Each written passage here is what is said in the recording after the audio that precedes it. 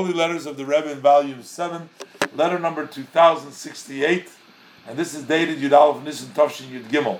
So we know that once in 28 years the sun goes back to its original place where it was created. It's on a Wednesday morning, it's on Tuesday night, it was placed, but then on the Wednesday morning is when you would do the, when you sight the sun, you would do the Birkas Hacham every 28 years.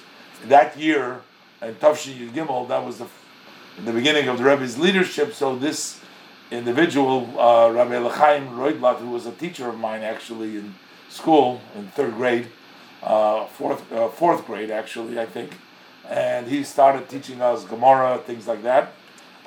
He was like a real chassid with a white, he had a angelic kind of a face and very religious man. So he asked the Rebbe a question, whether the Rebbe is going to make the blessing for the sun.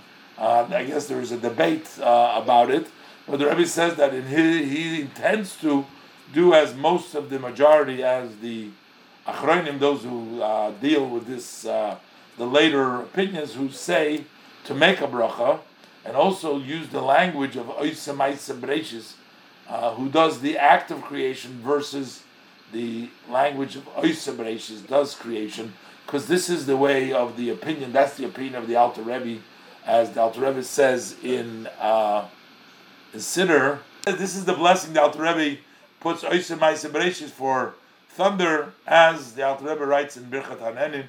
So that's the Rebbe's answer to him.